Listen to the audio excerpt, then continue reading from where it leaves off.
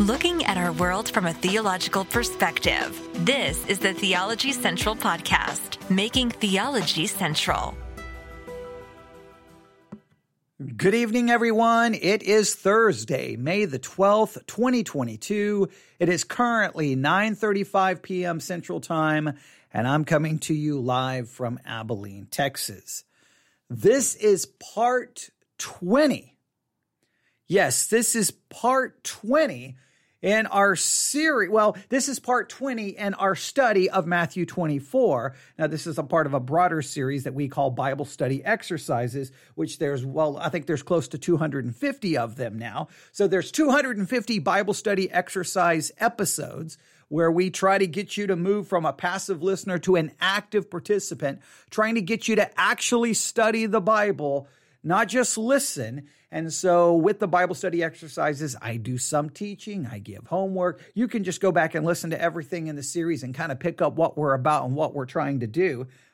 Someone just said good evening in the live chat. Well, good evening to you as well. Thank you for listening. But this is part 20 in our study of Matthew 24.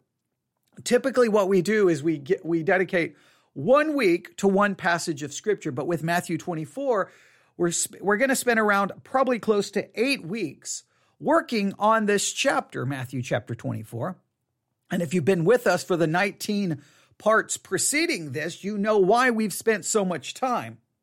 Because there's so much disagreement, so many different interpretations, so much mishandling of this chapter that it absolutely requires the time that we have put in.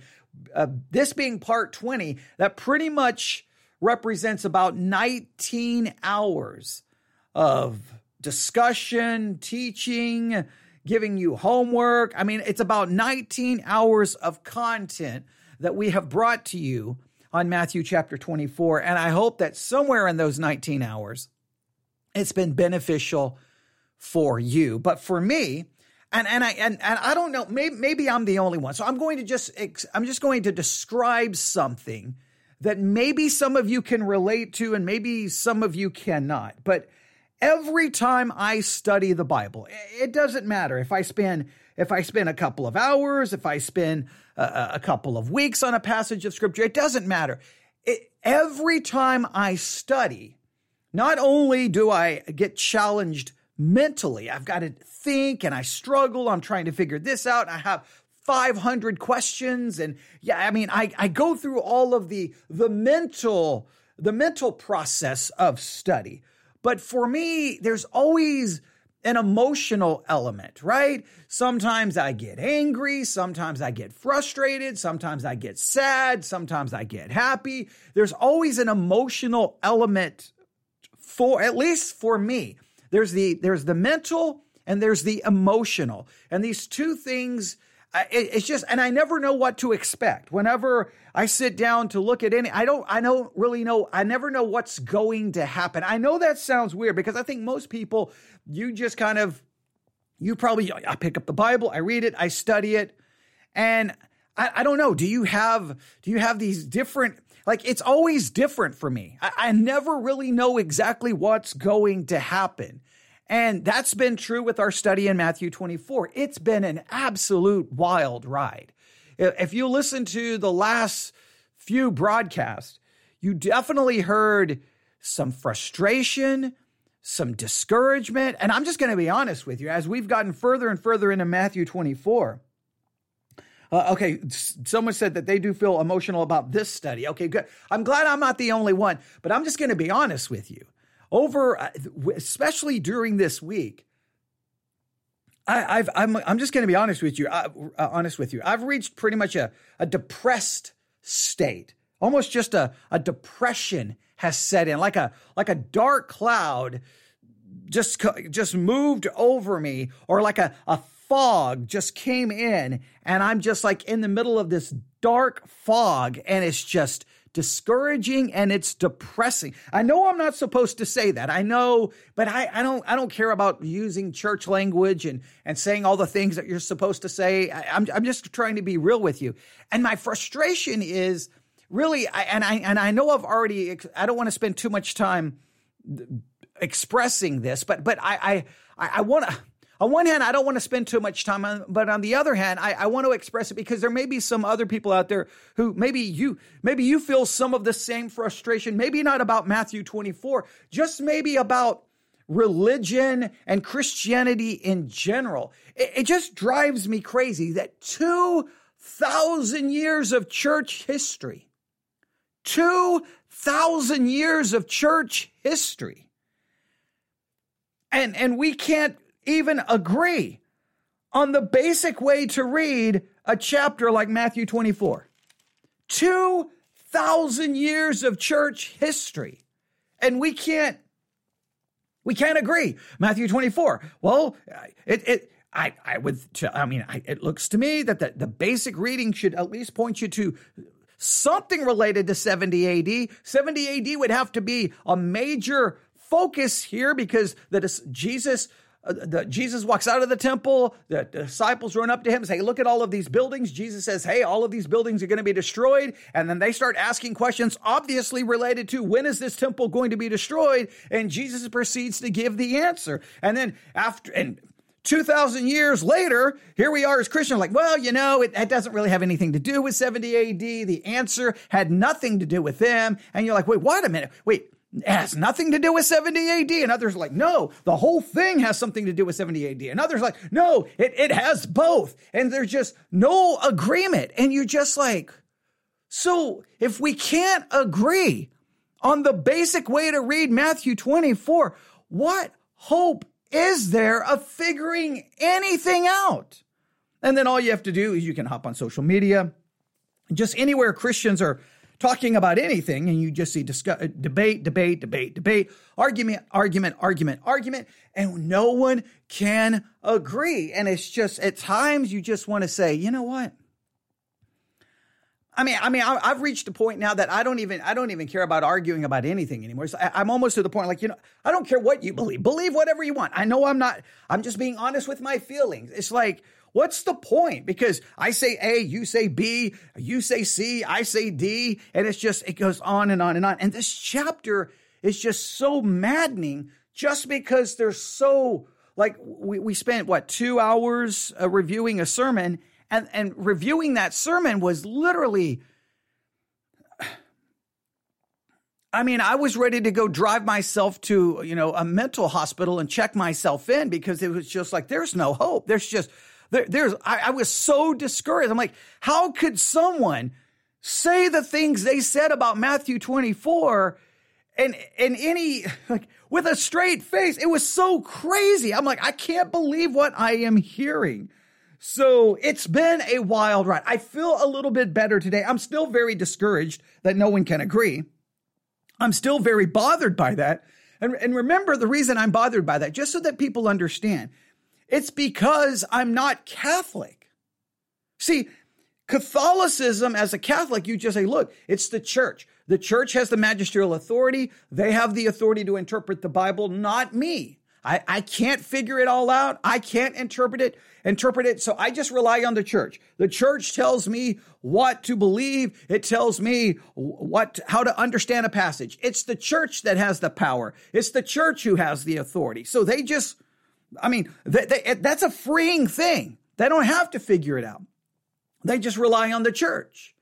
But the Protestant world, whether we want to admit it or not, we make some very significant claims. We obviously claim the church doesn't have the sole authority and power to interpret the Bible. The person sitting in the pew does. And the person in the pew not only has the authority and power to interpret it, they can then interpret it, and then they can question and challenge what the pastor or the church is saying. And they can either try to move to get the pastor fired, replace the pastor, or they can just leave, start another church. They can start another denomination. So, and we talk about, we're being like the Bereans. We're checking the word of God to see if these things are so. So it's our job to check the word of God, which implies that we can read it, that we can understand it, that we can interpret it, and then we can judge the teaching we hear based off our interpretation. That's a massive claim. Well, we make that claim and no one bothers to go, but wait a minute. Nobody agrees. Nobody agrees on anything. And as soon as I say that, I'll get an email. Well, we agree on most things. Really? Do we? Do we really agree on most things? How much agreement is there on the doctrine of baptism, the Lord's Supper? I mean, I could go on and on and on. We've talked about it 100 times. So because I'm not Catholic, it makes me think, well, wait a minute. How are we supposed to operate when we can't agree on, again, the basic reading of Matthew 24? Jesus departs from the temple. The disciples show him the buildings. Jesus says, these buildings are coming down. The disciples, clearly the question is in response to, when is this going to happen? Jesus gives them signs. But I'm told by pastors who supposedly know far more than I am, that people will pay hundreds of dollars to get into a building to hear them preach. At one point, people would pay $1 to $2 per sermon to download their sermons. So this pastor clearly knows more than I do, tells me, no, the 70 AD doesn't even really come into focus in this chapter. And these answers are not even for the disciples. And you're like, wait a minute, how? But doesn't it explain how that they draw that conclusion? They just make a dogmatic assertion. And I'm just reading it going, how would anyone with basic reading comprehension come to that conclusion? It's been maddening. But that's 11 minutes. I'm just venting. But I'm trying to work through it. And sometimes people, when they hear me say this, they're like, so what do we do? Look, I'm just going to continue to say this. Look, Christianity has always been a mess. It always will be a mess. All right. The church has always been a mess. It always will be a mess. There's so much I don't understand. There's so much confusion that I don't have any answer for. Here's what I know. I believe that the Bible is the inspired, inerrant word of God. And I believe that it has to be the final and only authority, because every other idea seems to fall apart and doesn't work and leads to mass corruption and craziness. So it's my job. I don't know. I don't know how it's supposed to be interpreted by every individual. I just know it's my job to pick it up and do the best I can to figure out what it says by the words that are used and try to understand it in the basic way that we would understand any form of written communication, right? Context and all the different things. And all I can do is the best I can do. And I can't. I wish I could fix the fact that Christians can't agree on anything, but I can't. That's all I can do. And just by faith believe, okay, God, this is your word. I don't know why I hate to say it. In some ways, it feels like at times that the Bible is the Tower of Babel, right? In this sense, that it should be the thing that brings us all together, but it's at the Tower of Babel where God separated everyone. Everyone was dispersed. Everyone was there. Everyone spoke a different language. And it's like we all come to the Bible like this should be the thing that unifies us. And we end up broken into almost different languages. Everyone's speaking a different language. Last night, I watched from the Theos conference, a lecture on the theology of the Azusa Street Revival. And here's this, woman talking about the Azusa Street Revival. Clearly she's Pentecostal. Clearly she's charismatic.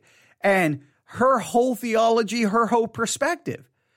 I mean, clearly she's in a form of Christianity that I don't even understand, that I completely reject. She's speaking a different language. It's like, we're not even speaking the same language. It's like, no, I'm a Christian. And she's like, I'm a Christian. She's quoting Jude. We have to contend for the faith. I'm like, what you're contending for, I don't even believe is the faith. But what I'm contending for, she wouldn't even think is the faith. But she would be holding up the Bible saying this is the word of God. And I'd be holding up the Bible saying this is the word of God. How can the Bible almost become the very place where we're then broken in to different languages and we can't come to any kind of agreement on anything? It's just so bizarre.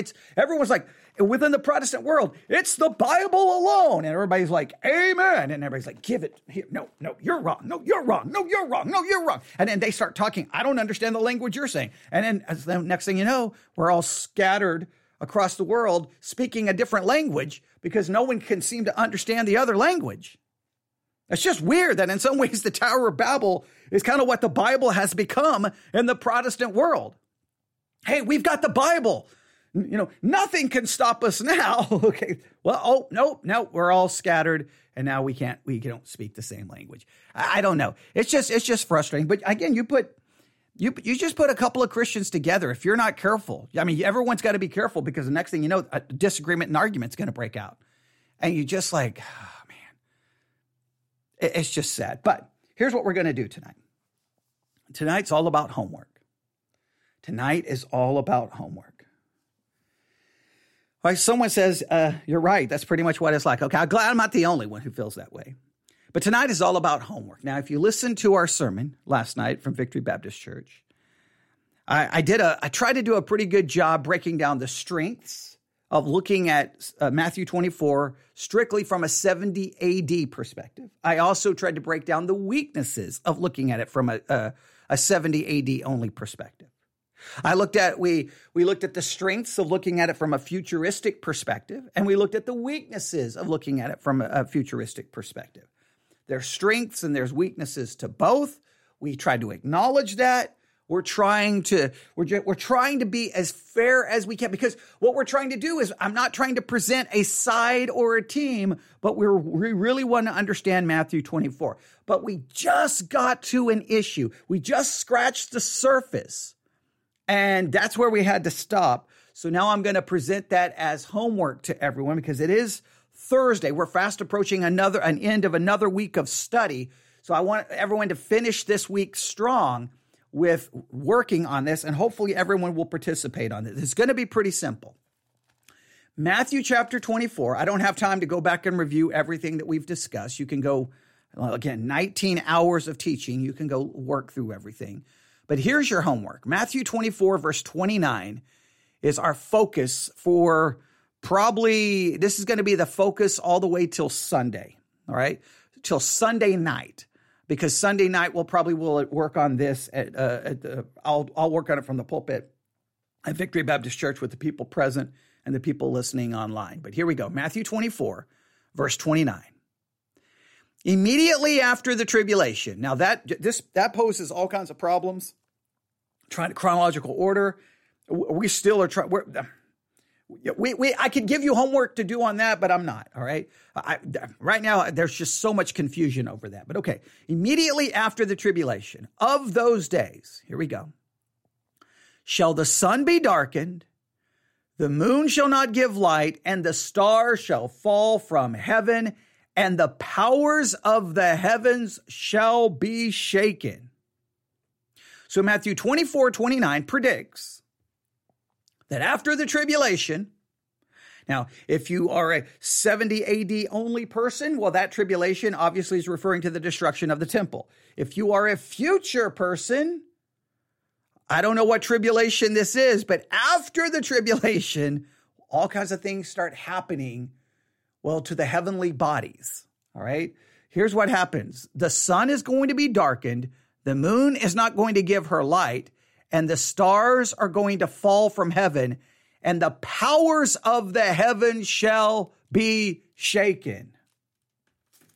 Here is your homework. It's very simple.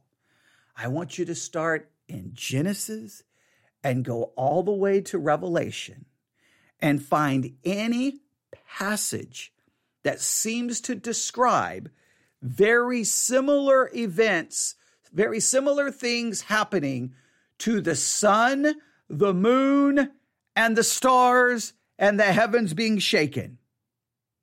I want you to find all the passages. And here's where you're going to get a little concerned, is you're going to find a number of passages in the Old Testament that use, if not the exact language, very similar language, but it's impossible to say that language is pointing to the same event of Matthew 24:29. It seems to be pointing to different events. And we would all have to logically conclude, well, wait a minute. We can't say, well, there's like 7 passages in the Bible that speaks of the sun being darkened, the moon not giving light, stars falling from heaven, and the powers of the heavens shall be shaken. We can't have 7 different passages that describe this, that are talking about different events, because clearly this would be something that would only happen one time, right? Unless you're going to say, well, it's just the sun darkened and the moon shall not give light. That's just an eclipse. All right. Well, we could say it's an eclipse, but stars falling from heaven. Okay. Well, now it's getting a little bit confusing. And then the heavens shall be shaken. What is that? So I want you to find all the places. That's all you got to do. I don't want you to interpret them. I just want you to observe them. So here's what you do. Find each passage, right? Okay. There's the sun. There's the moon.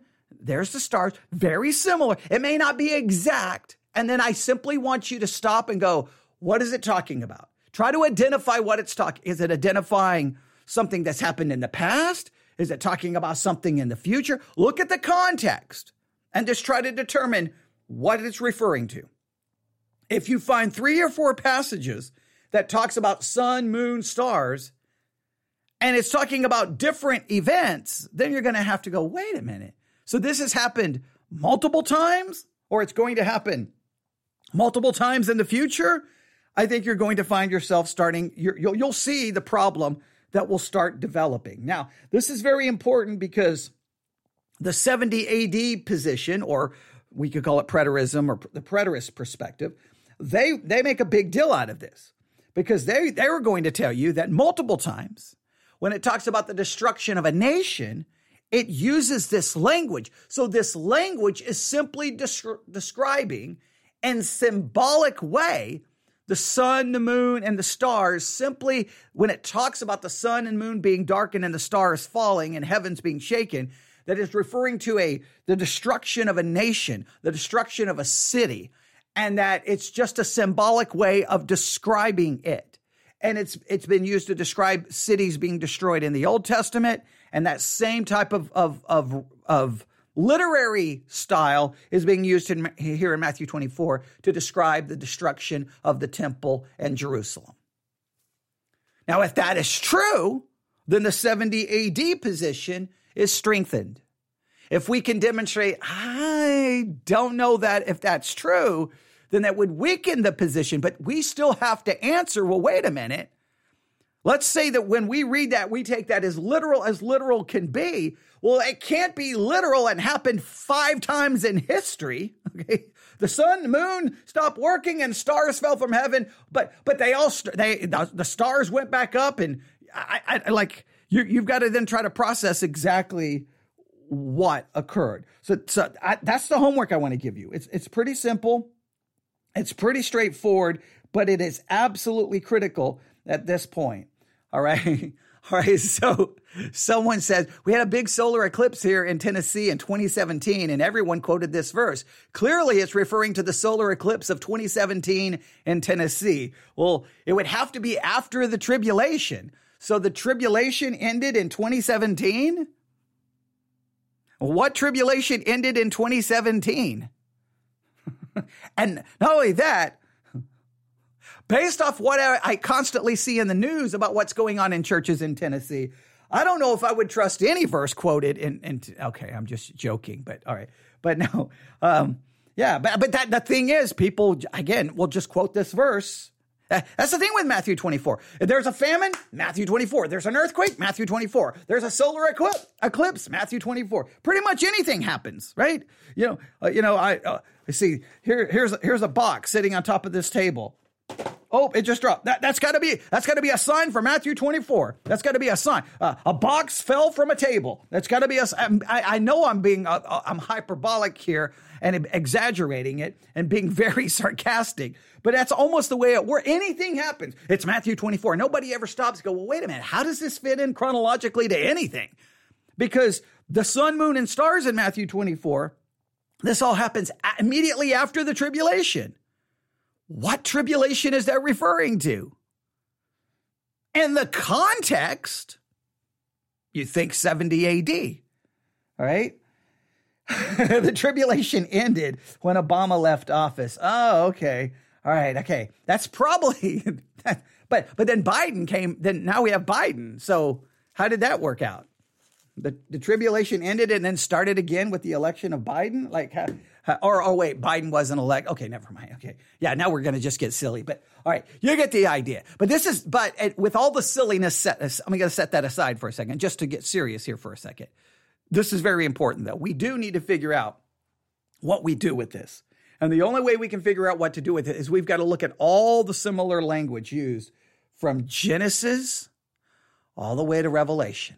Again, any passage that describes the sun, let me read it again, the sun being darkened, the moon not giving her light. Now, if it was just the sun, this would be very interesting. If it was just the sun being darkened and the moon not giving light, if it was just that, then we could try to figure out, was there any major eclipse? And if you want to, for extra credit, was there any major eclipse that happened in 70 AD? Well, we would have to figure out, this is what you'd have to do. We would have to figure out the date that the temple was destroyed. We know it's 70 AD. I think we have the specific date in historical records. We need the specific date that it was destroyed. And then we need to find out, was there any significant solar event very soon after the destruction of the temple? And I would say, well, there was a major eclipse. I'm not saying that works. I'm just saying, because we still have the stars falling from heaven. Okay. Like, what do we do with that? And not only that, we still have the fact that we have all these other passages of scripture. So if you can find some historical record of a significant solar eclipse, well, you'd have solar and lunar eclipse. You'd have to have both. Yeah. I don't think that's going to, you see how you're going to have, but you can just look and see what you can find. But the main thing I want you to work on, that's just extra credit. The assignment is, I want you to go from Genesis to Revelation, and every passage that, again, speaks of the sun being darkened, the moon not giving her light, and the stars falling from heaven, and also the powers of the heavens shall be shaken. All right? Yeah. Someone says, whatever the harbinger says, my homework is done. No, whatever the harbinger says is wrong. Okay. I don't want to talk about the harbinger right now. I still have to do that episode because we got to talk about that movie. Oh man. I want to just sound the alarm. I mean, obviously I would never tell someone not to go watch a movie. I would never tell someone not to read it. But when the harbinger first came out, I told everyone in my church to buy a copy and to read it. I did the same thing when The Shack came out. I did the same thing when the Da Vinci Code came out. There's constantly, I'm always here. This book is going to be, I think it's going to be significant. Make sure you read it. Make sure you know what's in it. So I would never tell no one to watch the movie, but everyone does need to be prepared. If you don't know, The Harbinger is a book on biblical prophecy that's just so messed up. And a movie's coming out. And, everyone needs to be prepared not to argue with the people who watch it and think it's great, but try to formulate questions you could ask them, maybe to help them, to move them to a better hermeneutic. I think that's the trick. Just saying, wait a minute, you saw that movie? That movie's heretical. That movie's garbage. You're not going to get anywhere that way. Go, oh, that's interesting. You saw The Harbinger. Cool. So The Harbinger says this about Isaiah. So how are you coming to that kind of conclusion? Or ask them questions about the method they use to come to that interpretation. Just try to challenge them on hermeneutics, not attacking the book. Just try to challenge them on their hermeneutic, and then hopefully you can help them with Bible study skills that maybe then on their own they'll realize, wait a minute, this doesn't make any sense. But that's a whole separate podcast episode. But for now, that's what I want you to do. The homework is simple, very straightforward. I just wanted to turn on the microphone tonight. Again, it's Thursday. It's going to be Friday before we know it, and I just want people not to get as discouraged as I am. I want to keep everyone else moving forward, because we're going to see this all the way to the end. I don't know what the conclusion is going to be by the time we get to the end, but I guarantee you, I'm not going to cheat you. I'm going to make sure that we cover everything we can possibly cover to give you the best answer I can in regards to Matthew 24. All right. Now, I would challenge you to do this if you haven't. You can look in the curriculum. I don't think I've looked in the curriculum to see how they handle Matthew 24:29. Because again, it says after the tribulation. Do they place it in any kind of chronological order? You can look in the curriculum. I have not found it. If someone finds it in the curriculum or what they say in regards to 29, post it in the Discord channel or email it to me because I would be very interested to see what they have to say. But that's your homework. Genesis to Revelation, every passage that would talk about the sun being darkened, the moon not giving her light, the stars falling from heaven, and the powers of heaven shall be shaken. Once you find them, just try to identify what it's talking about. Is it talking about the same event here in Matthew 24? Or is it talking about the destruction of, I could start naming some of the cities, but I won't name them. Is it talking about the destruction of these cities? And you're like, wait a minute, that doesn't fit this. That doesn't fit 70 AD, and it doesn't even fit the future end of the tribulation. It doesn't even fit that. So then, so it's going to happen multiple times, and if it supposedly happened in the past, would we not have historical records for it? And if we don't have historical records for it, then we have to ask ourselves, wait a minute. Is this the type of language used in the Bible to describe the destruction of a nation, a kingdom, or a city? In other words, it's using allegorical or symbolic language to describe that. If that's the case, and we can prove that that language was used that way in the Old Testament, then guess what? We could assign that meaning here, and we would still have Matthew 24 pointing us to 70 AD. Now, as soon as I say that, people start typing as fast as they can, ready to go, you heretic. Calm down. Just remember. And I don't know why people get so confused by this. Even if we conclude that Matthew 24 is all about 70 AD, that in no way, shape, or form would signify that there isn't something else that's going to happen in the future. It would just be we could not use Matthew 24 to prove that. It would not mean that there won't be a future temple. It doesn't mean that the Antichrist won't come into that temple and claim himself to be God. No, this would not take away that possibility. It was just you could not go to Matthew 24 to prove it. Or Mark 13, or anywhere where the Olivet Discourse is reported. You'd have to use something, or recorded. You'd have to go to a different source, because some people think, well, if you say Matthew 24 or the Olivet Discourse all happened in 70 AD, well, then you're claiming what? That Jesus came back? No, I'm not claiming that. I'm just saying that this passage would then be, nope, it's pointing to 70 AD. Here's the reason we think it's 70 AD. That doesn't take away that there's something future. It just means we would have to find different passages to prove that. All right? Some people cling to Matthew 24. They're like, if I give up Matthew 24, then I have nothing. No, you still have a large portion of the Bible. Now, I'm not saying that Matthew 24 should be interpreted as all 70 AD. I'm just saying that you can't just hold on to it because you're afraid of how it may impact your perspective of the future. No, you just have to go wherever Matthew 24 leads us, based off the words that are used. That's what we got to live with. Look, it's not about people take. I think it's really weird to me that when you discuss the Bible and different interpretations, people get very emotional. Look, it's not a personal thing, right? It's not a personal thing. It's a textual thing. So what if you figure out you're wrong? Okay, you deal with it. It's like sometimes people, they take it very personal. Like, no, if I disagree with you, just, it's okay. It's okay. It's okay that maybe you're wrong. Maybe I'm wrong. I mean, I've done it multiple times. I'm in the middle of a sermon. I'm like, wait a minute. Oh man, I think I'm wrong. Man, I don't think this is, oh man, I think I've messed up. And I've done that multiple times. And people say, well, you shouldn't do that. Why not?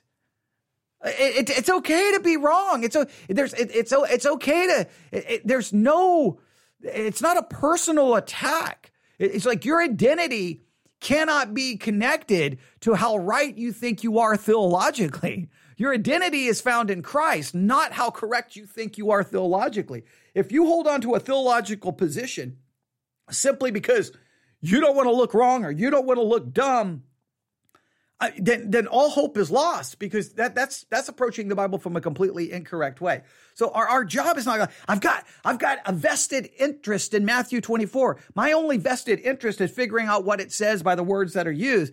And I don't care if at the end, I've ticked off everyone. I've ticked off the futurist. I've ticked off 70 AD. I've ticked off the people who think it's both.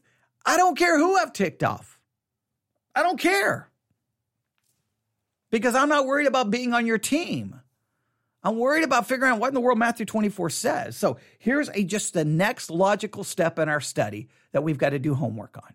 So get busy. Matthew 24, let me read it to you one more time. Matthew 24:29. Immediately after the tribulation, I'm not going to give you that homework right now. We still got to figure that out, but okay. Immediately after the tribulation of those days shall the sun be darkened, the moon shall not give her light, and the stars shall fall from heaven, and the powers of the heavens shall be shaken.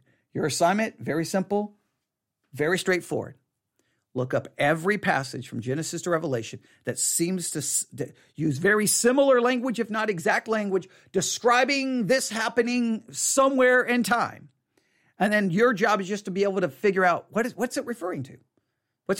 In the context of the chapter where you find it, is this referring to the destruction of, that city? Well, okay, what? And that's it. That's it. All right. Someone said, got it. Thanks. Okay. That means they're telling me, hey, it's getting late. Be quiet. I've got to go to bed. Okay. I understand. Okay. All right. But hopefully everyone's got it. And if you need any help, email me newsif@yahoo.com. newsif@yahoo.com. And, we'll just see. We'll see what happens. We'll see how people, we'll just see what I'm just interested to see what people find. That I'm interested. Now I got a preterist book right here. They give me a number of things to look at. We'll talk about that Sunday night. I don't know. Probably tomorrow night I won't be. Probably tomorrow there won't be any live broadcast. Then Saturday I'll be on the air throughout the day. My daughter has flown in from Boston, and then everyone. Both daughters are coming over here tomorrow night. So it's going to be family kind of get together tomorrow night. So that's what we'll be doing tomorrow night. And, where I'm broadcasting from, I can't broadcast here during the day, Monday through Friday, because, this is the homeschool room. Okay. So there is homeschooling going on here. So I can't do it from at that point. So Saturday we'll make up. If we got a lot of stuff to work on. All right. All right. Someone just says this is going to be very useful. References to sun, moon, and stars are everywhere. Good. Now some of them you'll be like, okay, that doesn't really work. It's referring to something else. But you're going to find at least some very significant ones that are like, whoa, that's very similar. So, all right, everyone have fun. Email me at newsif@yahoo.com, newsif@yahoo.com. And hopefully by the time we're done, all the discouragement and frustration is over. And at least I know this, when we're done, nobody will be able to accuse us of not looking at every perspective and trying to be as fair and as thorough as we can be. Nobody's going to be able to accuse us of that. Now, when we're done, we may not be able to say we have a dogmatic answer, and some people don't like that. But if we can't come to a dogmatic answer, we have to acknowledge that, whether people like that or not. I think there's a lot of times people think that there's a dogmatic answer when in reality, I don't think sometimes there is. Sometimes people want an answer. What's the answer? I'm like, I can't give you an answer if the Bible doesn't say. If the Bible doesn't give me the definitive answer, I can't give you one. I can make up one, right? Nobody should want that. All right. So, all right. You can tell it's been a while since I've been in front of the microphone, so I just want to keep talking. It's been, I go just a little while without being able to do something. And man, I feel like there's like 900 things I'm behind on, but we'll make the most of it. All right. Everyone have a great night. God bless.